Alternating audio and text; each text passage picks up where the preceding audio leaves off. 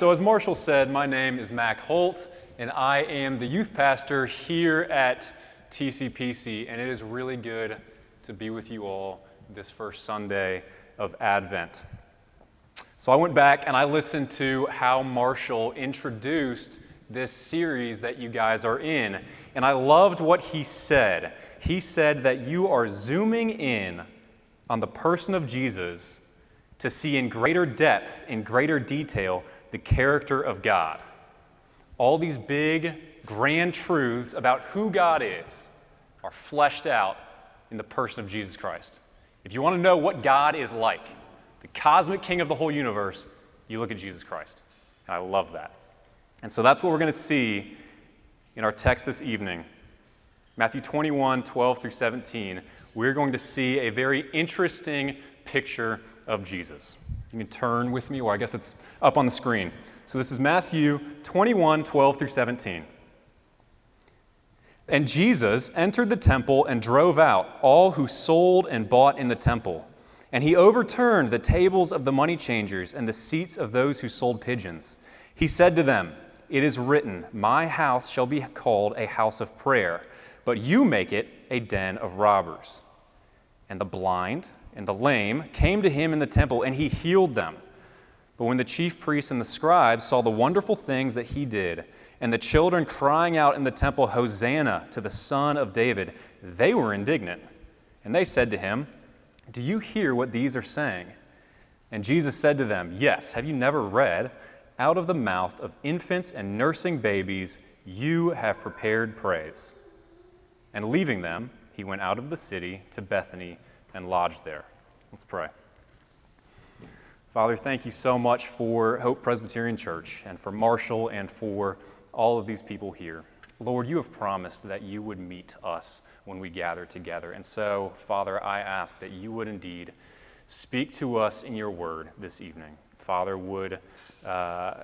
please do not let me or my words stand in the way of your communicating your truths to your people who you love. Challenge us where we need to be challenged, convict us where we need to be convicted, and Lord, comfort us where we need to be comforted. All this we ask in your name. Amen. So, I was driving home from a trip a few years ago, and it was very late at night, maybe early in the morning, and I am blaring hits from the early 2000s, chugging coffee, binging podcasts, doing whatever I can do to stay awake. And I'll be honest with you, it wasn't working that well, and I start drifting off to sleep. Not the right time to be driving. I was still trying to get home. So anyway, I'm coming up over the crest of a hill, and as I'm about 90% of the way up it, all of a sudden, at the top of the hill, I see this massive explosion of light. I crest the hill, and I see a semi-truck coming the opposite direction, and it's burst, the motor has burst into flames. And so the driver, he's guiding it off the highway, and he stops, and I stop, and he's fine. He took care of it. But this massive explosion, as I'm drifting asleep, it shocked me. It snapped my senses back into gear, and it rid me of all sleepiness. Now, this season of Advent that we're currently in, it's a time when Christians practice waiting. Yes, we are waiting for Christmas, this time when we look back at the fact that the God of the universe really did become a human being in Christ Jesus. But we're also practicing the greater Christian discipline of waiting. We are in a season of waiting between Christ's having come and the fact that he will come again. We are a people who wait. We're awaiting our King's return when all the bad things will come untrue, as my son's storybook Bible puts it. The problem is, as we all know, waiting is really hard, especially when you live in a broken and frustrating world like the one we find ourselves in. And so to escape this brokenness and this frustration and to dull the passions that we have inside of us, we turn to all sorts of things for distraction and for comfort to make the waiting easier. And in the same way that truck's explosion shocked me back into consciousness, our text this morning, or this evening, shocks us with who God is in the person of Christ. This brilliant display of Christ's passion in his anger is meant to shock and wake us up to his purposes and his call on our lives. And so to see that this evening, we're going to look at Christ's anger in 3 points. We're going to see the reality of Christ's anger, the reason for his anger, and the result of his anger. So first, let's look at the reality of Christ's anger. Now, when we speak of Jesus, we rarely mention the reality of his anger. Some of this reluctance is probably due to the fact that we're in a culture that loves the idea of a loving God. But we really struggle with a God who would get angry. We love the idea of tolerance and accepting God who welcomes us with open arms at all times. But to say that Jesus gets angry, we shy away from this. We shy away from discussing God's wrath or his anger. And then maybe we in the church, we've become so accustomed to Christ's kindness that we grow uncomfortable with these displays of anger. So what do we do with a passage like the one that's before us tonight? Or the other times throughout the Gospels when Jesus gets angry? What do we do with that? What does this say about our God? Whether it's the Jews choosing ritual over engaging human suffering, or his disciples keeping children from coming to him, Jesus at times gets very angry. But here's the thing, Christ's anger is never an end in and of itself. So you guys are in this series on the attributes of God in 3D, in the person and work of Christ. And it would be wrong to speak of this display of anger as if anger was an attribute of who God is. Indeed, in Exodus 34:6, Moses asked God to reveal to him God's glory. And God shows himself to Moses and proclaims this: the Lord, a God merciful and gracious, slow to anger, and abounding in steadfast love and faithfulness.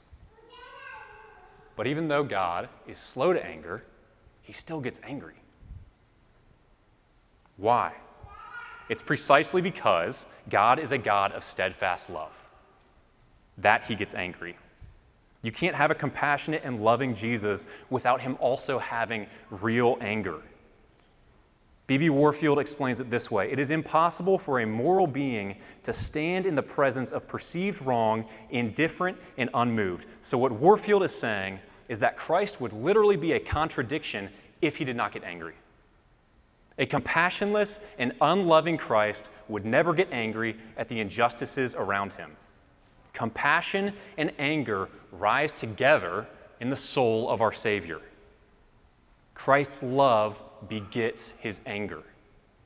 Dane Ortland illustrates it this way: it's the father who loves his daughter the most, whose anger arises most fiercely if she is mistreated.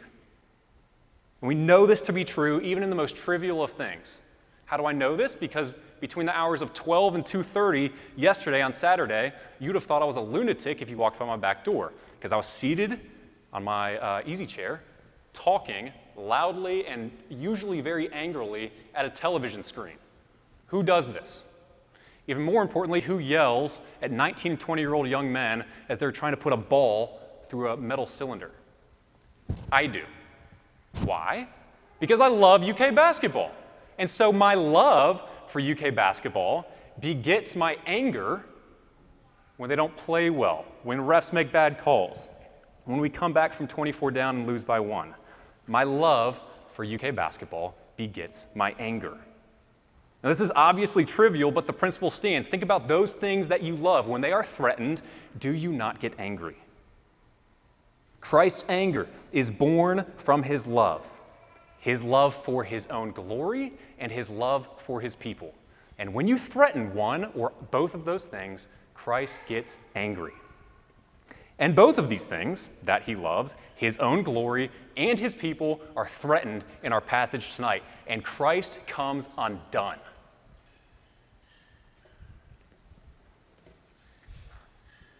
Let's turn there now. Let's look at the reason for Christ's anger. We've seen that the real Jesus has real anger. Let's look at what causes him to get angry. Some of us here may have no trouble believing that Christ gets angry. Whether you grew up with parents who were excessively angry, or you grew up with a religion that emphasized God's anger at you to the exclusion of his love, maybe you can't escape feeling Christ's anger. But we need to look at where Christ's anger is actually directed in our passage tonight. To understand why Jesus is so angry here, we have to do a little bit of background work about the significance of the temple, this place that he finds himself. God, way back in Genesis, this was in brief recited by what Marshall was talking about with the covenant baptism of Winslow, but God, way back in Genesis, chooses Abraham, this old childless man, and he says, you're going to be my person, and I'm going to take you and all your descendants, I'm going to make you a nation. And that's what happens. Abraham has children. They end up in Egypt. They proliferate. There's tons of them. They're a nation. They're enslaved. Moses leads them out. They're formed into a nation. But God continually repeats this refrain when talking to his people about his blessing them. He continually says, through you, all the peoples of the earth will be blessed. Israel was not merely the recipient of God's steadfast love and faithfulness. They were called to be the agent, the herald, the messengers of God's steadfast love and faithfulness to the whole world, everyone around them. Israel existed for the glory of God and the good of the world around them. And this is so important to God that he literally bakes it into the design of the temple where he wants them to worship him. He bakes it into the design of his own temple. This building, this place where God's people would come and meet with him and pray and offer sacrifices and all these things, the biggest part of the whole thing wasn't even for the Israelites. It wasn't for the Jews. It was called the court of the Gentiles. It was for foreigners, people who were outside of God's kingdom, to come in, see who this God was, and worship him. The temple was not for Israel primarily. It was for the glory of God and the good of the nations. And this temple plan is nothing but a microcosm illustrating God's plan for the spread of his glory throughout all of creation. Back in April, when the lockdown was in full swing, I watched a lot of movies, and the best of which was a movie called A Hidden Life by Terrence Malick. Can't recommend it highly enough. It's this intensely beautiful movie of a conscientious objector to the Germans. And it's filmed in Austria, and it's beautiful. And I finished the movie with my wife around midnight because it's super long. And I couldn't stop talking and thinking and listening to this movie and going back and rewatching scenes. And I keep talking to Jess about it, and finally she's like, Mac, I'm going to bed. But I'm sitting on the couch, and I've got like this frenetic energy after having seen this amazing, amazing movie. So what do? I pull out my phone, and I just start going through and texting everyone, you've got to see this movie now. What am I doing? I'm proclaiming the glory of this movie to the world around me. And we do this with everything that we love. C.S. Lewis says this, we delight to praise what we enjoy because the praise not merely expresses, but completes the enjoyment. It is its appointed consummation. It's not out of compliment that lovers keep on telling one another how beautiful they are. The delight is incomplete until expressed. This is what Israel is meant to do. Enjoy God. Enjoy his blessings, his salvation, his love, his care, and then tell everyone about it. The whole world was to come to know the goodness, the steadfast love, the faithfulness of God through Israel telling them. But Israel fails to do this. Instead of enjoying God and proclaiming his glory to the world, they turn inwards. They make God's choosing them all about them, something for them to enjoy, looking down on the world around them, insulating themselves and seeking their own comfort. And that's what Jesus finds when he enters the temple in our text. He walks into this massive court of the Gentiles, and he does not see the poor or the sick or the Gentiles. No, what he finds is that his people have turned this place meant for the nations into a shopping mall, into something akin to the trading floors that you'd find in financial markets around our country. Utter craziness, all centered around Israel's own religious and cultural enjoyment.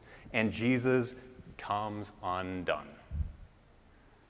After making a whip of cords, driving everyone out, he explains his righteous indignation by quoting our Old Testament text. It is written, "My house shall be called a house of prayer for all the nations." What makes Jesus angry? It's not sexual immorality. He encounters a lot of that. It's not corrupt political systems. He encounters a lot of that. It's not a lack of faith and doubt. He encounters that. Now, it's not as if he's okay with these things, but whenever someone comes to Christ with these sins, they are met with incredible forbearance and kindness and mercy and love. Jesus goes off at an ingrown, self-serving, self-seeking, self-exalting faith. This is what makes Jesus angry. Finally, let's turn and look at the result of his anger. Verse 14. And the blind and the lame came to him in the temple, and he healed them. But when the chief priests and the scribes saw the wonderful things that he did, and the children crying out in the temple, "Hosanna to the Son of David," they were indignant. Why are these priests so mad? Jesus is healing people. Blind people are seeing. Lame people are walking. And they're getting mad at Jesus, the guy who is accomplishing this healing. Why? It's because the blind and the lame in this society, people with physical defects, were not allowed into the temple. They were seen as being ritually unclean. Therefore, they were unfit to be in the presence of God. So the chief priests interpret this Jesus bringing these unclean people into the temple as defiling the temple. They thought that impurity, defilement, was some sort of power, force, or contagion that threatened them from the outside. So they put up defenses and avoided defiled or unclean people constantly. But Jesus throws that whole paradigm on its head in Matthew 15, a couple chapters before our text. And he points out that these rules of purity and impurity are actually pointing to the fact that people's hearts are unclean, people's souls are unclean. And that is why we are all unfit to be in the presence of God. But here he is, Jesus, God in the flesh, neutralizing impurity and uncleanness by taking it on himself in the court of the Gentiles in the temple. The result of Christ's anger is that those who are unclean and impure find healing in the temple and are allowed to enjoy the presence of God. Now, within just a few days of this event, which occurs at the very beginning of Holy Week, within just a few days of this event, we see the exact same dynamic of his anger and healing at play. Jesus would be delivered over to death, where he would suffer the wrath of his Father against sin, so that all of us would enjoy his cleansing. We who are unclean with sin might be allowed into the presence of God as sons and daughters. As Spurgeon wrote, he could be angry with the sin and yet never cease to be compassionate with the sinner. His was not anger which desired evil to its object. It was simply love on fire.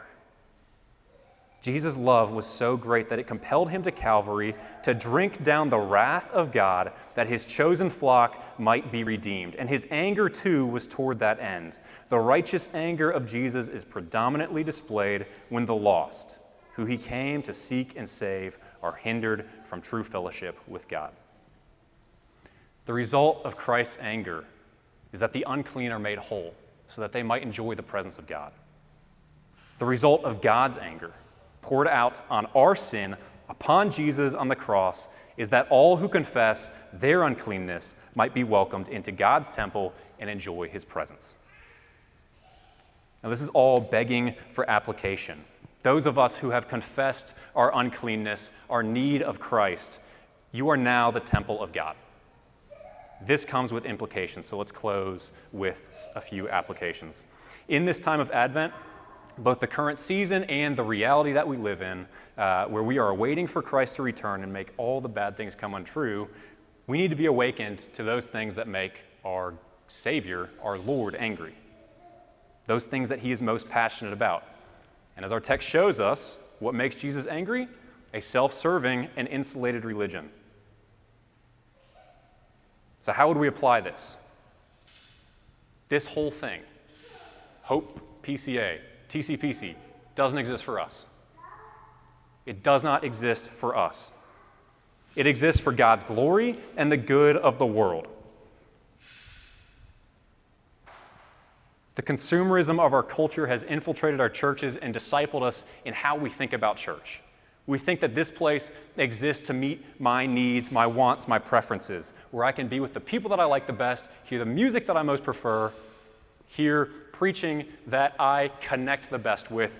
We view it through such a consumeristic lens. But that's not how we should view church. Hope Pres exists for those people in Lexington who do not yet know the glory of God. Leslie Newbegin, an incredible thinker, when speaking of how the gospel can change the world around us, says this: "The world will be exposed to the illumination of the gospel when local congregations renounce an introverted concern for their own life and recognize that they exist for the sake of those who are not members, as sign, instrument, and foretaste of God's redeeming grace for the whole life of society." So as churches, we must renounce this introverted concern for ourselves.